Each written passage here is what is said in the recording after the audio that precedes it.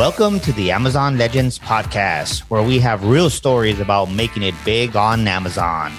Our guests are CEOs of large companies and entrepreneurs who became powerful sellers, also experts specializing in helping sellers, and both former and current Amazon employees who will give us an insight from behind the scenes. Here's your host, Nick Urison. Hello, everybody. Welcome to another episode of Amazon Legends. My next guest today has been in e-commerce advertising for almost 2 decades with AI since AI has been around, has become widely used. So I guess even though AI is new, you could consider him an AI veteran at this point because of the way he does it. He is the founder and CEO of AIHello.com, a professional chess player, taking his knowledge to a different level. And without further ado, so meet my guest, Ganesh Krishnan. Welcome to the show, Ganesh. Thank you, Nick. Thanks for the amazing introduction. I feel proud of myself. So when Amazon started, it was all about selling products. If you go way back, they were selling books and then they started selling other stuff, but Amazon was selling it. And the next thing they did was they started enabling these third-party sellers to sell products. And then advertising came in.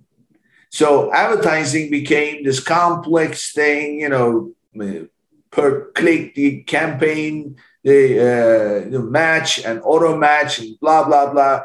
Plus things are changing all the time. So it's a very complex thing that took a different kind of talent to manage it. So you have a totally different approach to this. So tell us what that is. Right. So I think first off, advertising is a natural progression for most of these companies, actually. That's an easy way to make money.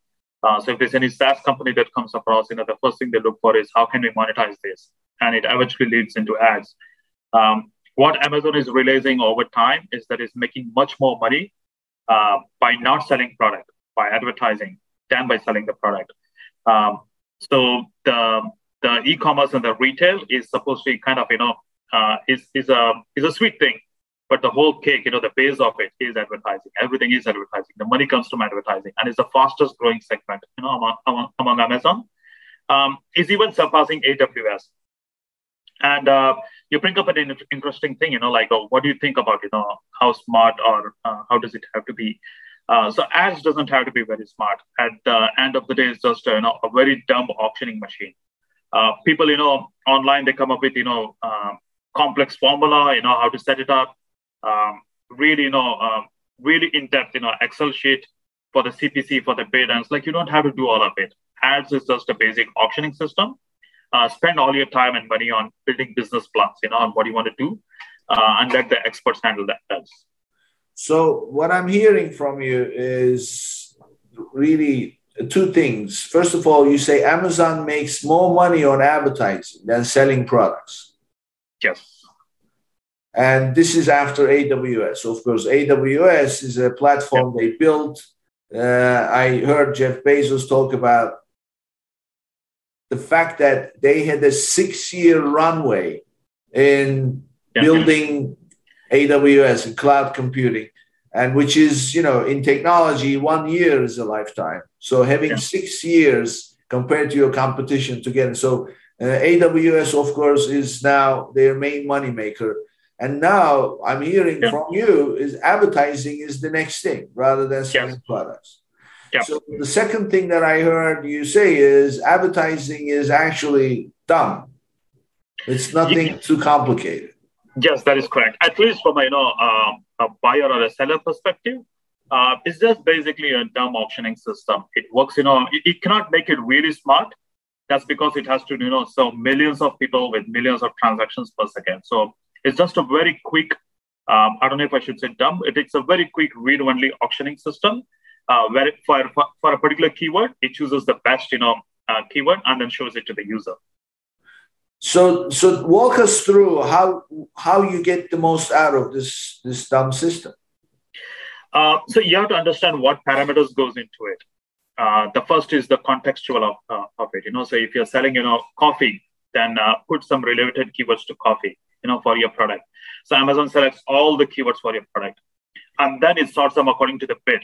So the top bid always wins, and this is very critical. But if the bids are the same, if I have bid $1 and you have bid $1 as well, then Amazon sorts it in descending order according to the performance of the seller. So if your performance is better than mine, you are on the top. So and how do you define performance? There's a lot of parameters. I think Amazon even shows it in the Seller Central. What is your points? They show it in a point system, actually. You've sold 5 products, your points went up by 3 points. So it's a lot of your seller performance metric. So which they put it as points, but we call it as a seller performance metric. So if your performance has historically been better than mine, then if you have both the same bid, then you will win. But if you bid $1 and I bid $1.01, and it doesn't matter what my performance is, I'm going to win. So it's a very critical thing, right? So money always wins. So this is a pay-to-play situation. Yes. And there is no difference unless bids are equal. You just have to keep bidding higher and higher. Yeah. And who determines the bid amount? So you set up the bid, right? For a particular keyword, you set up I mean, to start with, why not make it 10 cents? You could. You could, but if someone is bidding 15 cents, they're going to win. You could bid 1 cent as well. The minimum is 5 cents, but you can make it, 10 cents. You could make it $500. I think the minimum is something around $900, the maximum. But you could make the bid whatever you want. Amazon is not going to check for it, right? They have a minimum and maximum. As long as it's within that, there is no one that deciding it. What it does is, for a particular keyword, it takes all the bids, it sorts it out. The top keyword always wins. But if there are 2 sellers with the same bid, then you involve the seller performance metrics. So you bid the highest, then you're going to show up. Yes. And of course, there are those who appear right at the top, sponsored products, right? Yes. And then you have others, because Amazon sprinkles a bunch of sponsored products all over the page. So I guess that's the position, right? That's the position you're referring to. Yes, that's correct. And the bid determines where you're going to appear. The bid determines if you're going to win the auction or not. And the basic that I'm trying to say is, imagine it's exactly like buying a house, right? You go to buy a house and then you bid, maybe, I don't know, $300,000, $500,000. I don't know where you can find houses so cheap, but let's assume $1 million. And then you bid $1 million and I bid $1 million. So the agent is going to wait for a second. It's like I say, if I don't say anything and we both stick at $1 billion, $1 million, then the agent is going to come and say, okay, who has a better banking system? Who has a better, financial record? Who has a better, the record of, with the credit score? So the person with the credit higher score wins, right? Because they trust you more. So it's exactly the same. If you both have the same keyword and I have not bid more, then I win. It's just about a particular ad position. Mm-hmm. So how important is it to be at the top? Because I have 2 questions. First of all, everybody knows the ones at the top are sponsored. And I tell my clients, just scroll down. Don't look at those. Yeah. Well, but sometimes those that are sprinkled around the middle of the page, they receive more attention because people already scroll down. Plus, there's a habit that anybody I work with, I always tell them, this habit to scroll down as soon as you land on a page, where is that coming from? I say, the last I checked, we read from left to right, and then we see things from top to bottom. So are you telling me you read everything at the top and now you scroll down and you're looking at the middle? I don't think so. So why are you scrolling down as soon as you land on a page? So that's a user habit, first of all, that I see. Would you agree? I agree. There's actually also a tiny bit of a reason behind this. It has to do with Amazon. Most people don't trust that the top results are good. There's a huge backlash that then, the reviews are faked. So people, want to avoid that fake thing, and then, they go down to check what is the genuine product. What I was talking about was not necessarily Amazon page. This is on any web page. I see, especially younger people. As soon as they land on a page, they scroll down. So, so on Amazon, that becomes more detrimental. Of course, you're missing everything at the top. And if you are the advertisers, things that or ads that you bid big bucks for, people don't get to see. Yes. Okay. So there are 2 points over here that I would like to make. One is you're right. You don't necessarily have to be on the top, and the reason why you don't have to be top is has less to do with the psychology and more to do with, what is your budget like, what is your profit level like, right? And the second point is Amazon is unlike Google PPC. That means if you display this ad, if it's a sponsored brands or sponsored product, not a sponsored display, there is no cost to display it. As long as people don't click on it, you're not paid for anything. So if it appears at the top, no one's clicking for it, it's free, why not appear at the top? So you're right, don't worry about being the first, worry about getting money out of, the ROI on the ads. So even if you're second or third, but you're making a profit, it's good. Some people, some sellers, what they want to do is they want to have the brand identity out and they want to pay big bucks for it. So for them, it makes sense to be always on the top. Okay. I mean, I personally end up clicking without realizing because they blended in so nicely somewhere in the middle. But you know what I actually click on the most? Yeah. When I land on the product page, because sometimes, you do your search and something comes up and you click on it and maybe that's not the best one. And Amazon has those product ads that are relevant to the product you are selling. In some cases, and I actually see it as the underdog because some brands, they launch their their listings, and then they have these sellers who are doing wildly successful. And they want exposure under their listing. So they go list there. But my experience is with people who do that is they don't convert as well as the actual sponsored products. It depends on the product. So it's kind of called as a competitor targeting. You target your competitor products and then you display your products below the competitors. It depends on the product. Sometimes it could be really good. Sometimes it could be really bad. So you have to pick and choose, what kind of product it is. What is the seasonality? What is your differentiating factor? Why would a person, a buyer, is on a competitor, would choose your ad and then click on it? Is it cheaper? Is it more expensive? Does it look better photos? Is it a better title? Multiple reasons, but you could always convert. So let's talk about the different types of campaigns, because what you're talking about is bidding, which then determines where you appear. Okay, so now you appear, the goal is for people to click on it. That's what the bid is for. When they click, you get charged. When they click, they land on your product page. At that point, you make a sale or not. That's the real outcome you want. You want to make a sale. So now suddenly some keywords that you bid on don't convert. So how do you manage that whole situation? Because there's hundreds and hundreds of keywords. So what do you do? Do you just pick a handful of keywords and run the campaigns, or do you pick a large number of them? And then what are some best practices that you could recommend? Okay, so good thing is that best practices, because there is no right answer to this. Usually the way we recommend is choose a handful of keywords, 10 to 20 max, run it on that, saturate the market, and then have some long tail keyword to find out some new market along the way. Ultimately, this again, is a human intelligence. It depends on what you want to do. Do you want to, make money, or do you want to, grow revenues? Do you want to get your brand management out? There is also a way that we recommend that is called what we call as a kind of a piggybacking.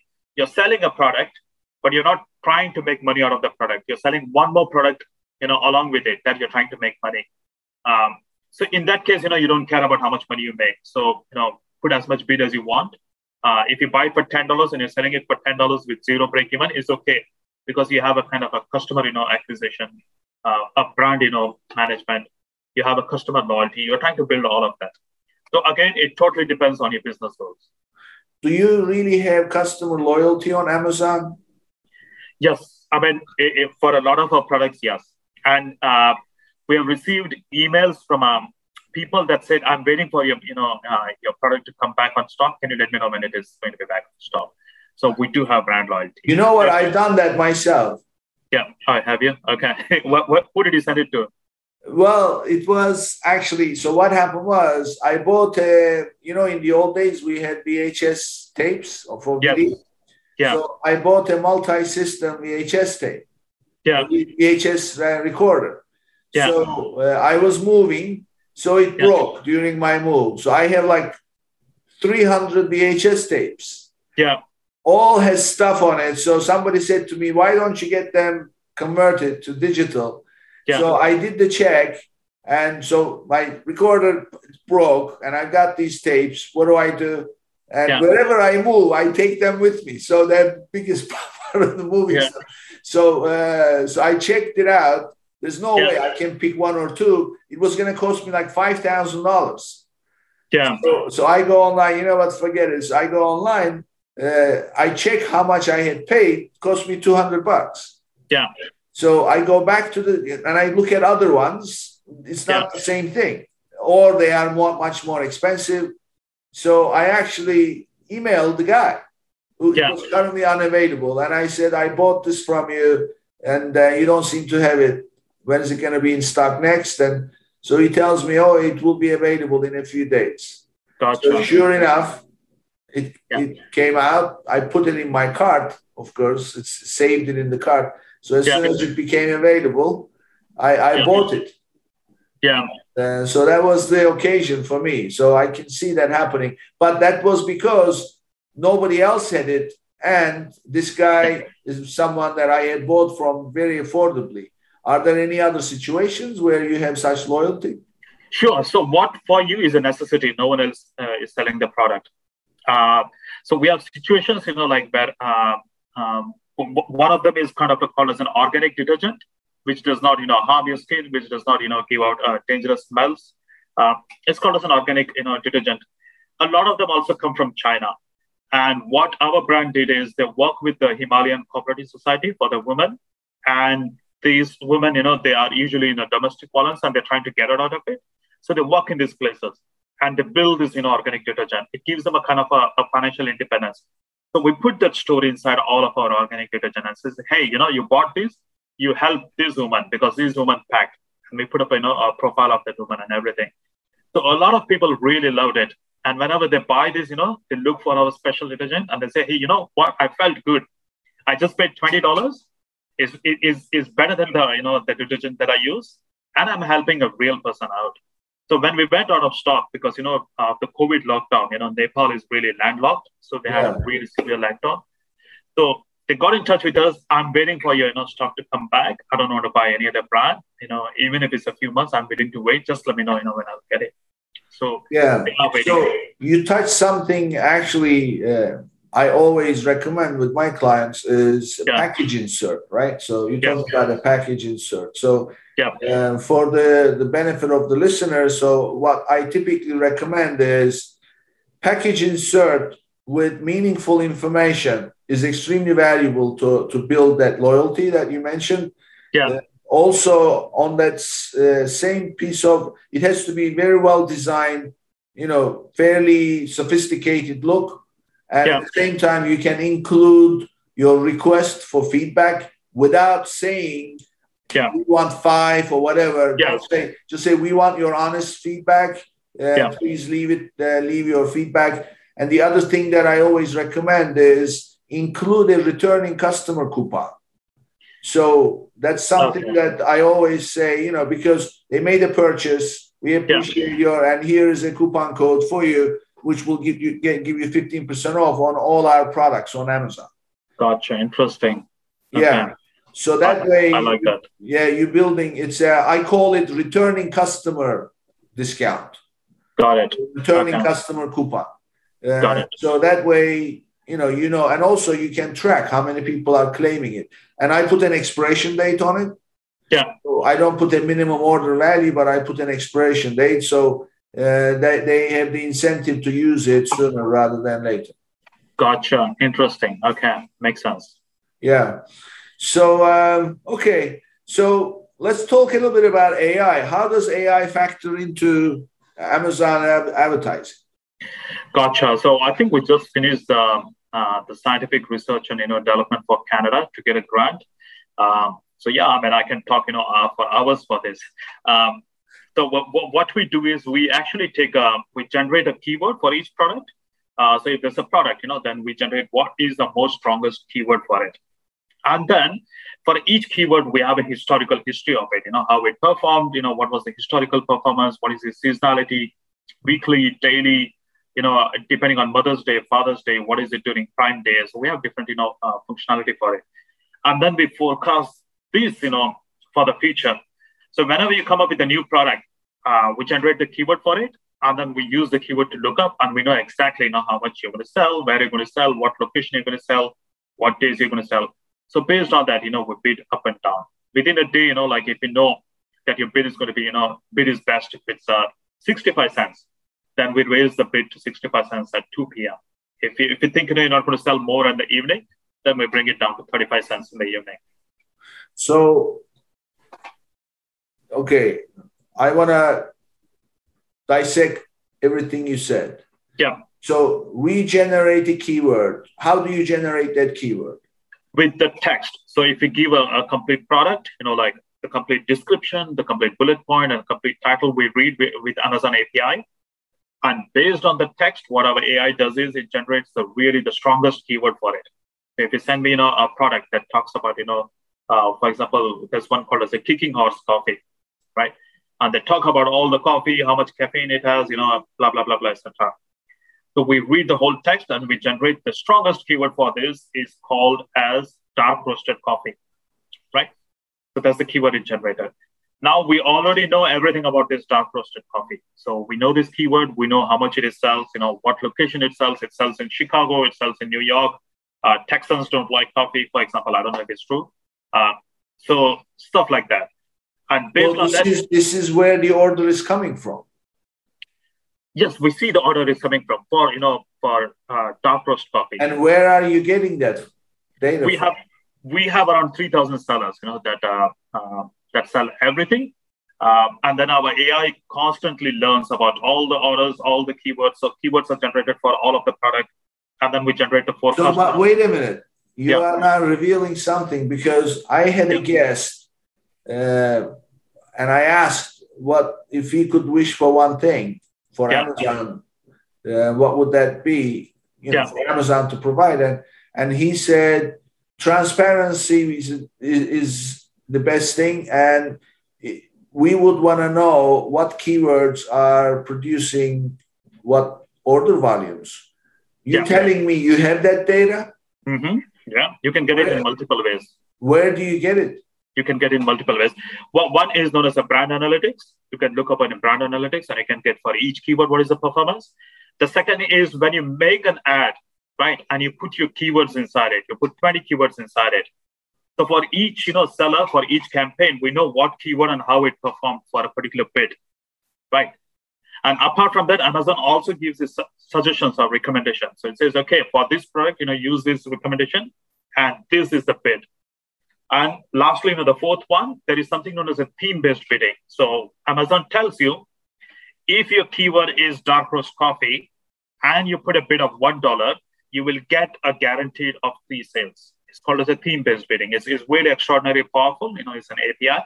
So based on a combination of all of it, you can get the information. There is no way that, you can't get the information out. Amazon does provide it, not, directly, but in different ways, APIs, recommendations. Okay. So when you say you can get the data, the seller can get the data through their brand analytics. Yes. But you provide the service, right? So how do you get it? So because we have 3,000 sellers and they all connect on our platform, right? You're using the seller's data and then you consolidate, and that gives you a library of performance data. Yeah. So it's called as a wisdom of crowds. So what happens is we don't take the seller's data as such, but we learn from the seller's data, and then we help them directly. So if a seller comes in, because each seller is selling their own product, right?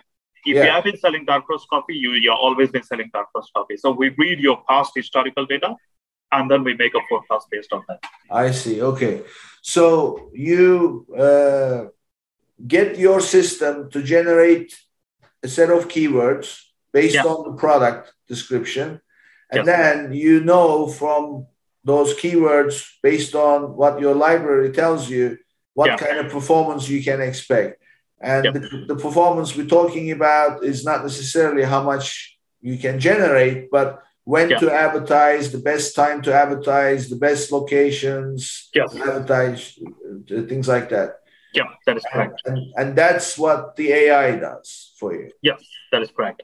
There's a caveat here about the location. You cannot use location in Amazon ads. That's why we have a specialization for Amazon DSP, where you can use the location. Yeah. Yeah, of course. Location online could be anywhere. They could be using a proxy server. They could be doing anything. So, but nevertheless, if you're getting orders, I mean, the time of the day is key. Yeah. I mean, that's a big deal because you could be cutting your budget quite a bit. Yes. By simply increasing your efficiency. So, so that's another controversial subject. So let's say that you know that most of the orders come between, let's say, 6 p.m. and 10 p.m. Yeah. Of course, it's always 6 p.m. somewhere. But so you could plan it around the entire time zones. And there are some time frames that, it's worthless advertising. So do you switch off the campaign or what do you do? Because if you switch off, that also has a price tag, right? When you turn it back on. So give us some of your best practice recommendations. So, we must also avoid it being a self-fulfilling prophecy. So what you do is, like what some people do is they just switch off the campaigns. They say, okay, it does not work from 8 a.m. to 10 a.m. So I'll switch it off. And because they switch it off, it doesn't work. And because it doesn't work, they switch it off. So it becomes a kind of a self-fulfilling prophecy. We try to avoid it because we already have 1 year of constant data, more than 1 year. And we know that things are slightly slower at 8 to 10. And we have some kind of a unique algorithm that also has a wild card. So we usually lower the bid, but every once in a while, every few minutes, we increase the bid to test so that we're not spending too much money to test. And, as more and more time passes, we are absolutely sure that 8 to 10 a.m. is not a good time to sell. Of course, the most important point is, 8 a.m. It's always 8 a.m. somewhere. So here is where the location data comes in. So if it's 8 a.m. in New York, then we show those ads, at high bid at 8 a.m. in New York. If it's 8 a.m. in San Francisco, then we show just in San Francisco at 8 a.m. to 10 a.m. Of course, just with Amazon DSP. So there are multiple ways to play it. It's impossible for humans to do it. You cannot wake up and go through all of your campaign at 8 a.m. New York time and say, okay, I'll change the bid. And then 1 hour is Texas, I'll change the bid. That's where, automation is really, really the king. So what you are saying is do not turn off campaigns, just adjust your bid. And if you don't believe you're going to get orders during a particular time frame, just reduce your bid. That is correct. Yeah.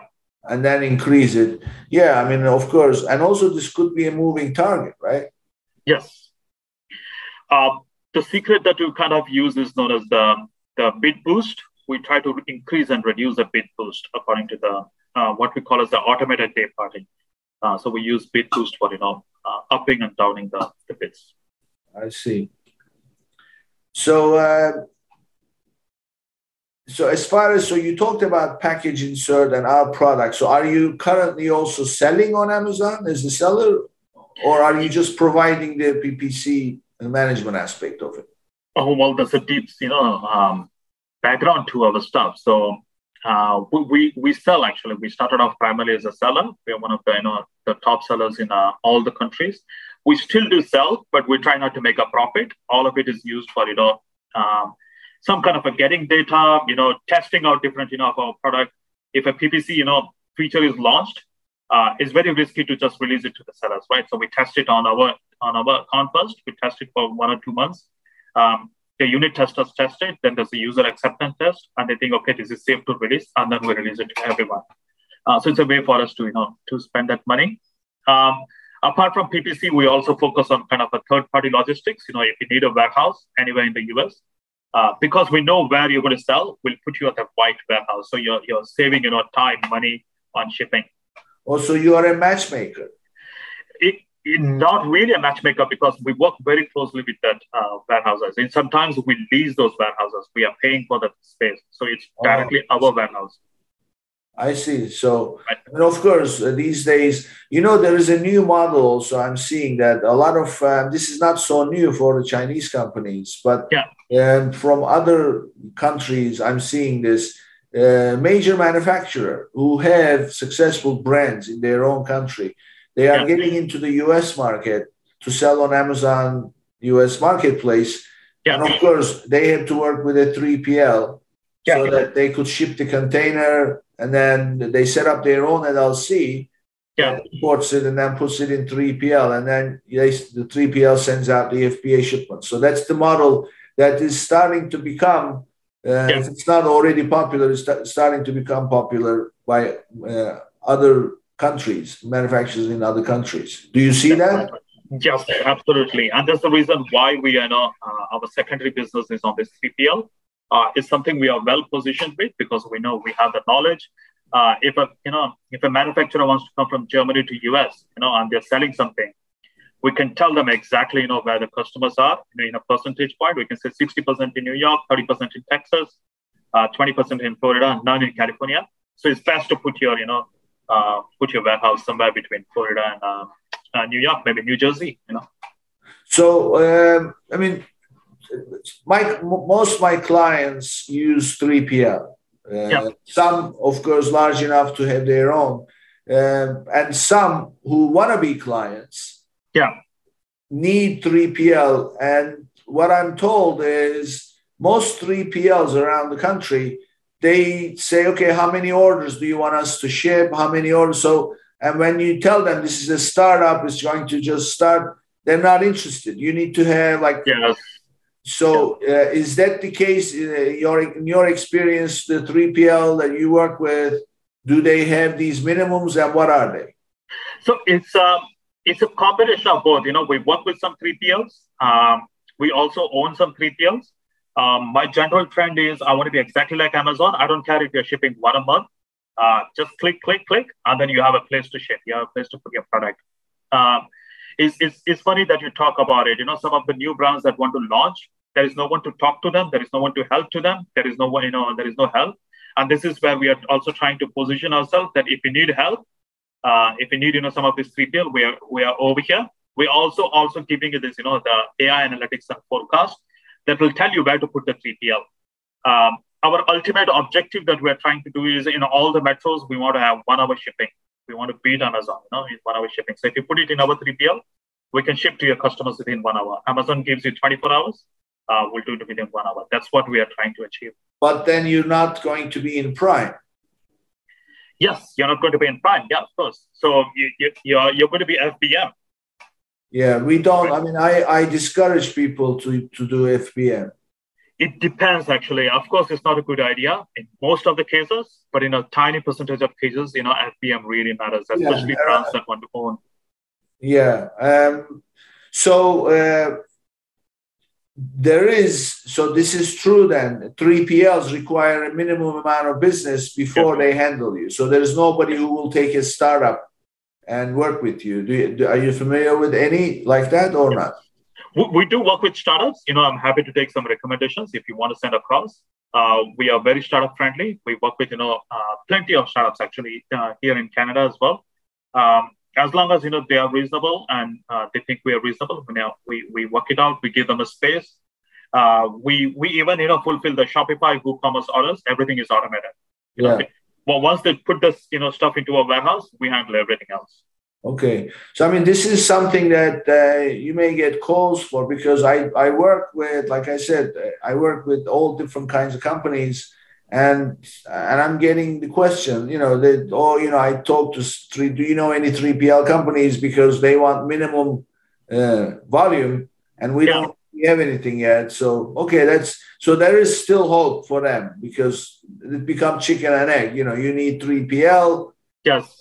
But in order to get to 3PL, you need volume, but you can't do volume until you have your fulfillment problems also. Yes, I'm very well aware of it. It's something that we came across multiple times. And it's also the reason why we're kind of, going to this 3PL space is because we want to help the sellers. As soon as we jump in, we want to make it, in a few minutes, click, you have access to 3PL. So you click on it, you connect to your, Amazon or your Shopify, your WooCommerce, you have access to 3PL. We read your historical data, or you give us your, your product description, we tell you where to place it. So that you're shipping to your customers within 1 day from your Shopify, from your WooCommerce, from your Amazon FBM, anywhere. Okay. So now at the beginning, when we started, you said advertising is a dumb system. Yeah. But then you'd start talking about we generate keywords, we look at historical data, and then so it really is not dumb, is it? I mean, it's there is a lot that goes into it. So what part of it is dumb? So the part of that is dumb is the Amazon advertising system or any advertising system. How ads work. I've been in the tech part of ads, as in programming, coding, creating the software for ads. It's basically an auction system. Think of it exactly like, what I mentioned before of going to buy a house, right? It's not a very complex system when auctions happen. I don't know if there's auctions in US, but we have it in Canada. There's a huge in Australia. You just go stand around, and you bid how much you want for the house. It's not a very complex system, right? You just say what the bid that you want to do. And the broker is like, okay, sold to that person. He made the highest bid. Ads are exactly like that. You have a certain keyword, you put a bid for it. If the Amazon thinks, your bid is the highest, it'll select you and then show you an ad. It'll keep on showing you an ad until you're out of budget. Yeah. So you know what I say when people ask, okay, how much is it going to cost and what is the bid and blah, blah.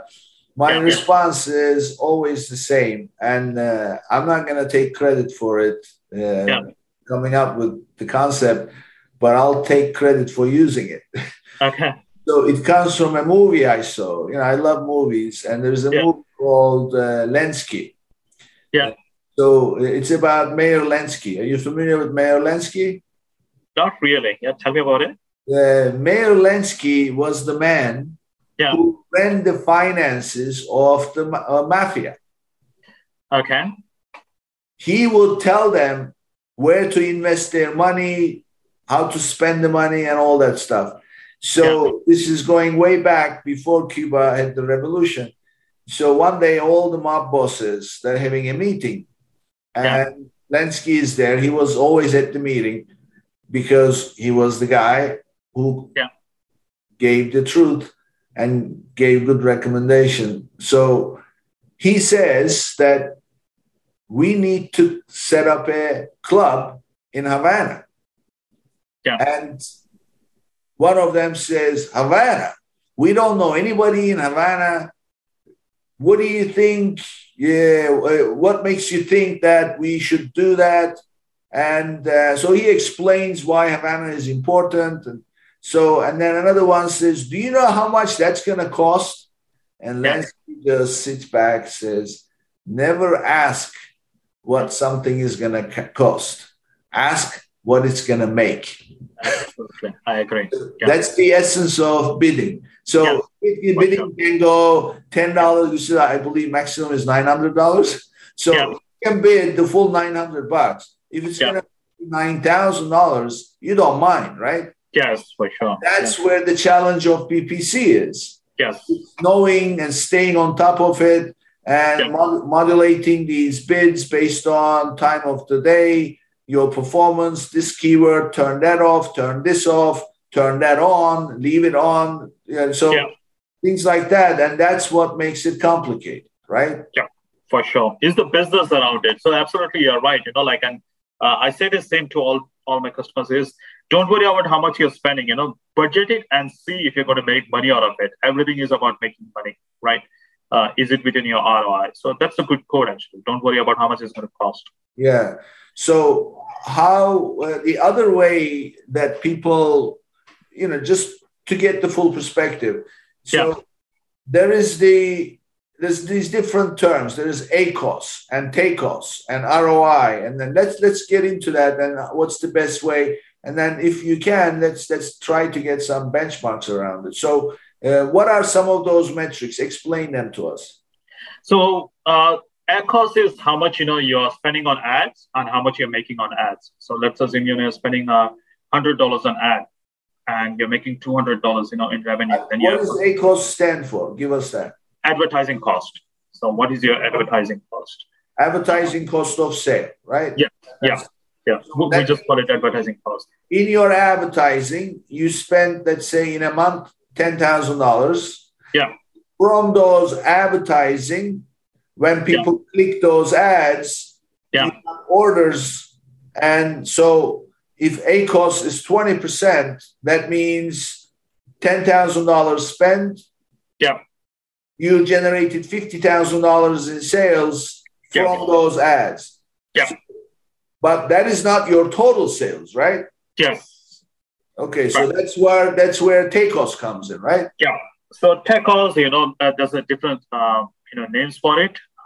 Informally, like it could be anything, but TACoS is I like the name because I like TACoS as well. So TACoS is the psychology behind TACoS is a lot of the buyers, they look at your ads and they don't immediately buy it. A few days later, when they look at your product organically, they buy it. So ads are subconsciously, they affect your buying process. So it is right, it's very hard to pinpoint that a buyer bought it just because they looked at the product. Maybe they looked at it subconsciously a few days back on the ads.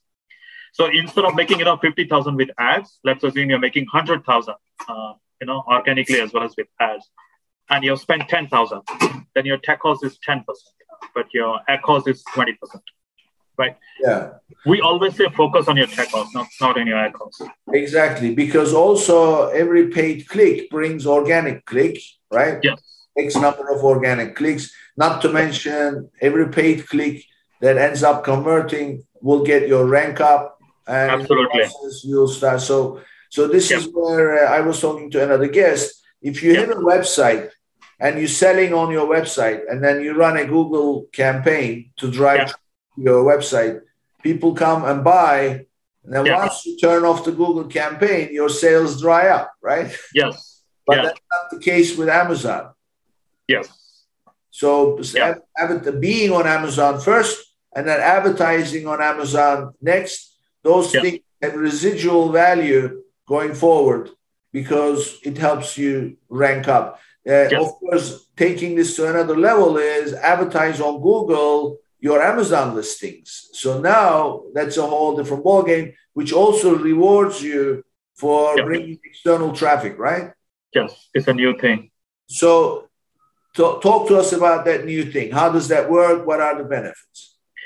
I don't know of the benefit, it has not been tested fully. We tested just with a very, very, limited amount of clients. That is, that they offer some kind of a refund if a customer is, external to it. They kind of call it as an Amazon attribution. So if you bring in an external, via Facebook or Instagram or any stuff like that, then that's a bit of, the Amazon fees is kind of reduced. We don't work, really a lot on this because for most of our brands, advertising on Amazon itself is a huge, huge challenge. And once you have done for it, then, you need to go into Shopify, you need to go into WooCommerce, you need to advertise off Amazon. Our strong recommendation is don't start off, with off Amazon recommendation, especially Google. The reason is also there is something known as, if 100 people come to your product, you need session percentage. 100 people come to your product. And if 20 people buy, then that means the product is really good. The session percentage is good. But if you put it in Google Ads and you're bringing traffic that is garbage, so if 100 people come to you, on your page and only one person is buying, then your init session percentage drops. So your product ranking will also drop. So you have to be very careful of bringing in external traffic. And that's why we don't recommend, for new people to start bringing in external traffic. So you just mentioned something I'm always interested in.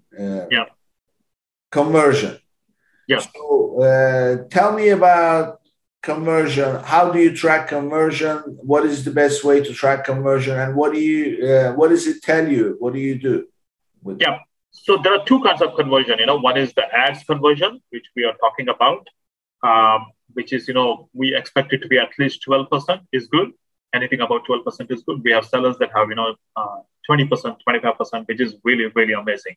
So that means $100 you spend, you get $1,200.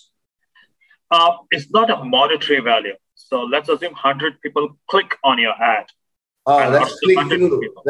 So is this click through rate or is this sale?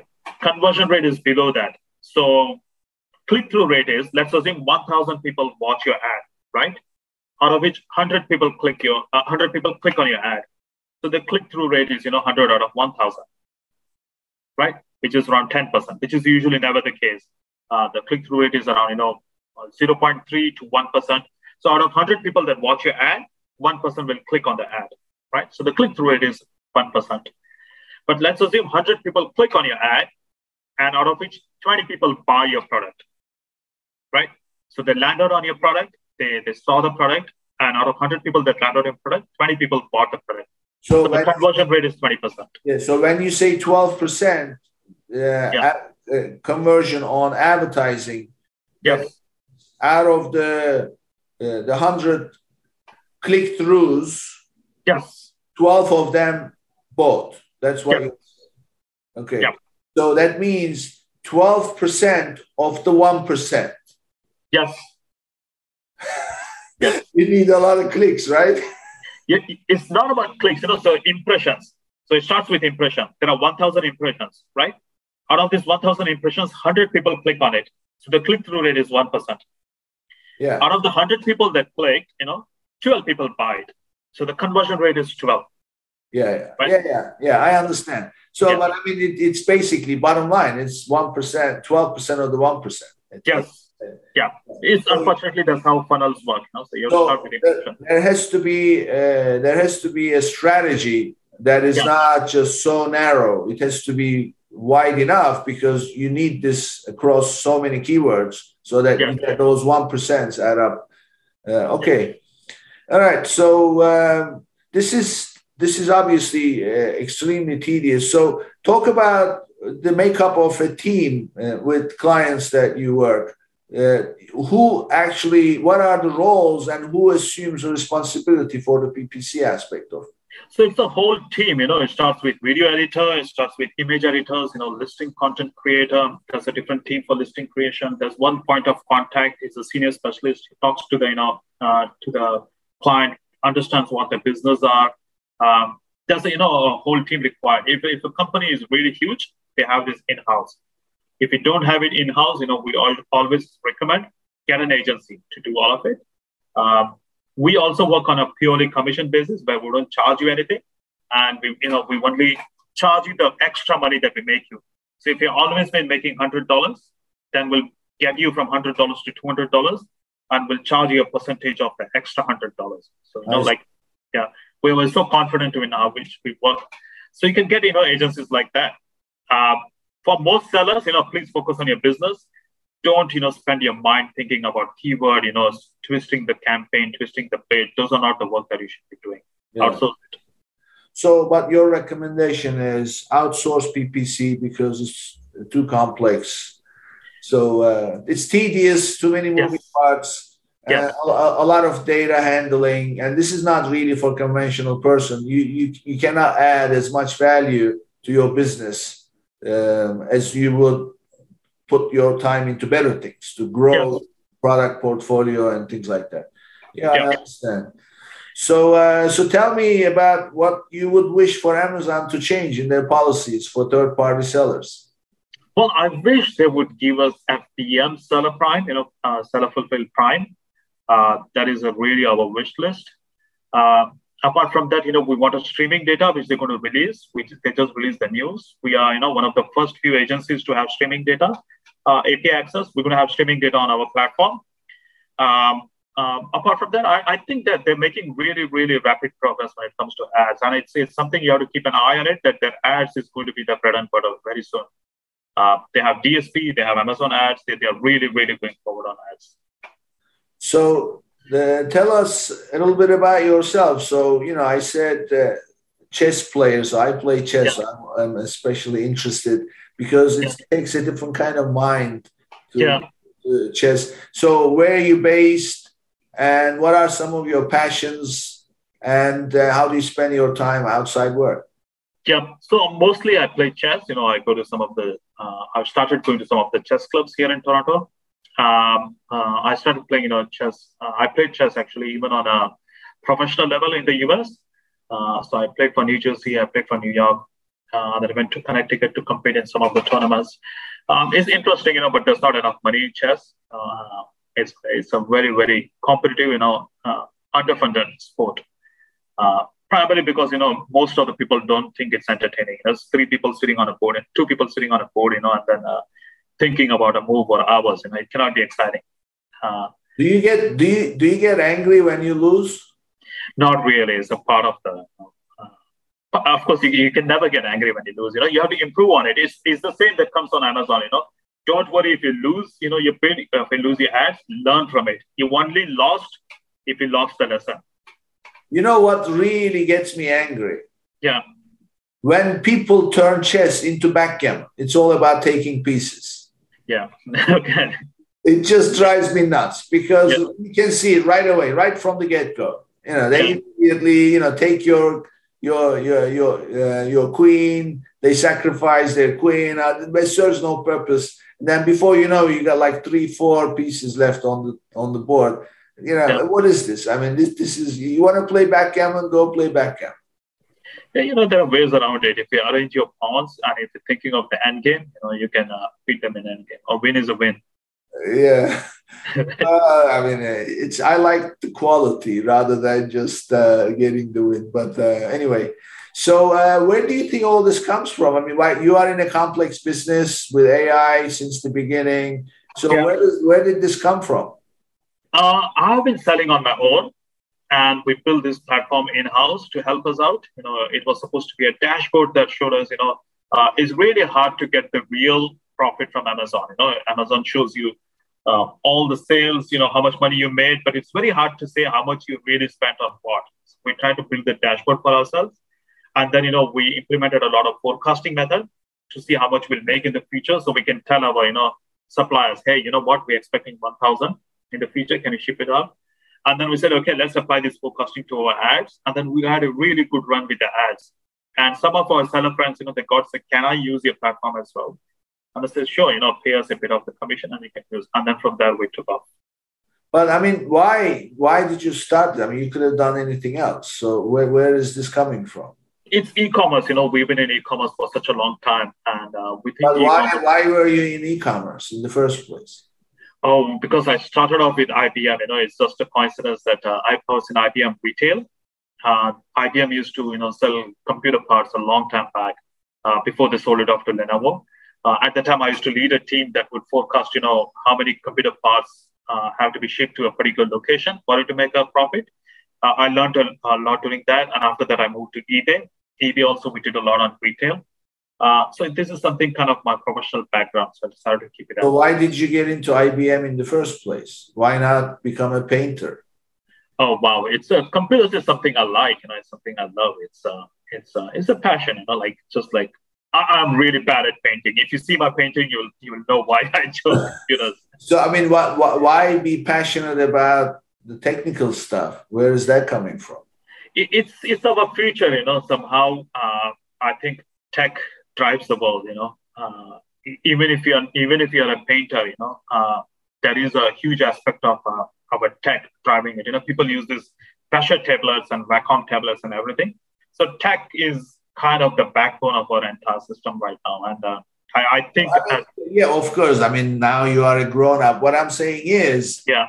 So in my business group, we have a methodology when we are coaching somebody about presenting a difficult subject. We ask the question why 7 times. Okay. And it's not like why. It's why this, why that.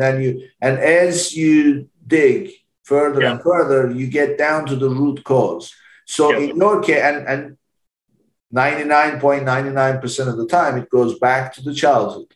So you obviously, got into IBM because technical. So something somewhere must have happened for you to become interested in tech in its most primitive form at the time, because you must have been very small. That's what I'm trying to find out. Yeah. It's, coincidentally, I don't usually talk about it. I was studying to be a doctor.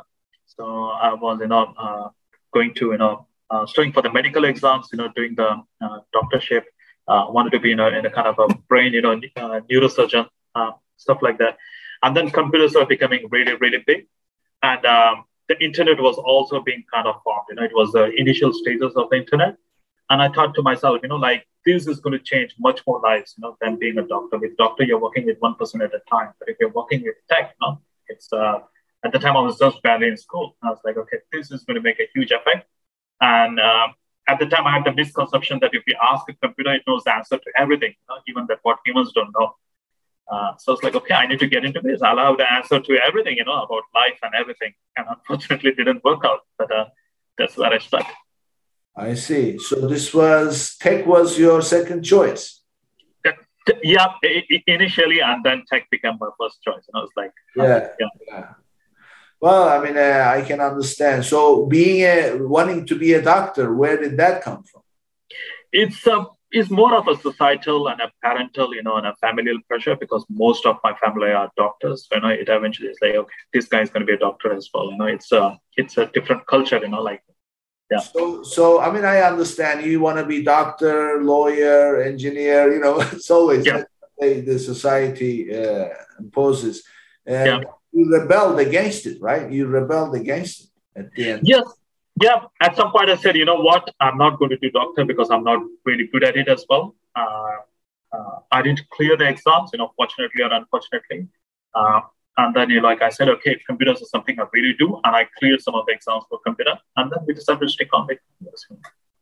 So perhaps, you didn't. So how did your parents feel about you walking away from becoming a doctor? They didn't mind at all.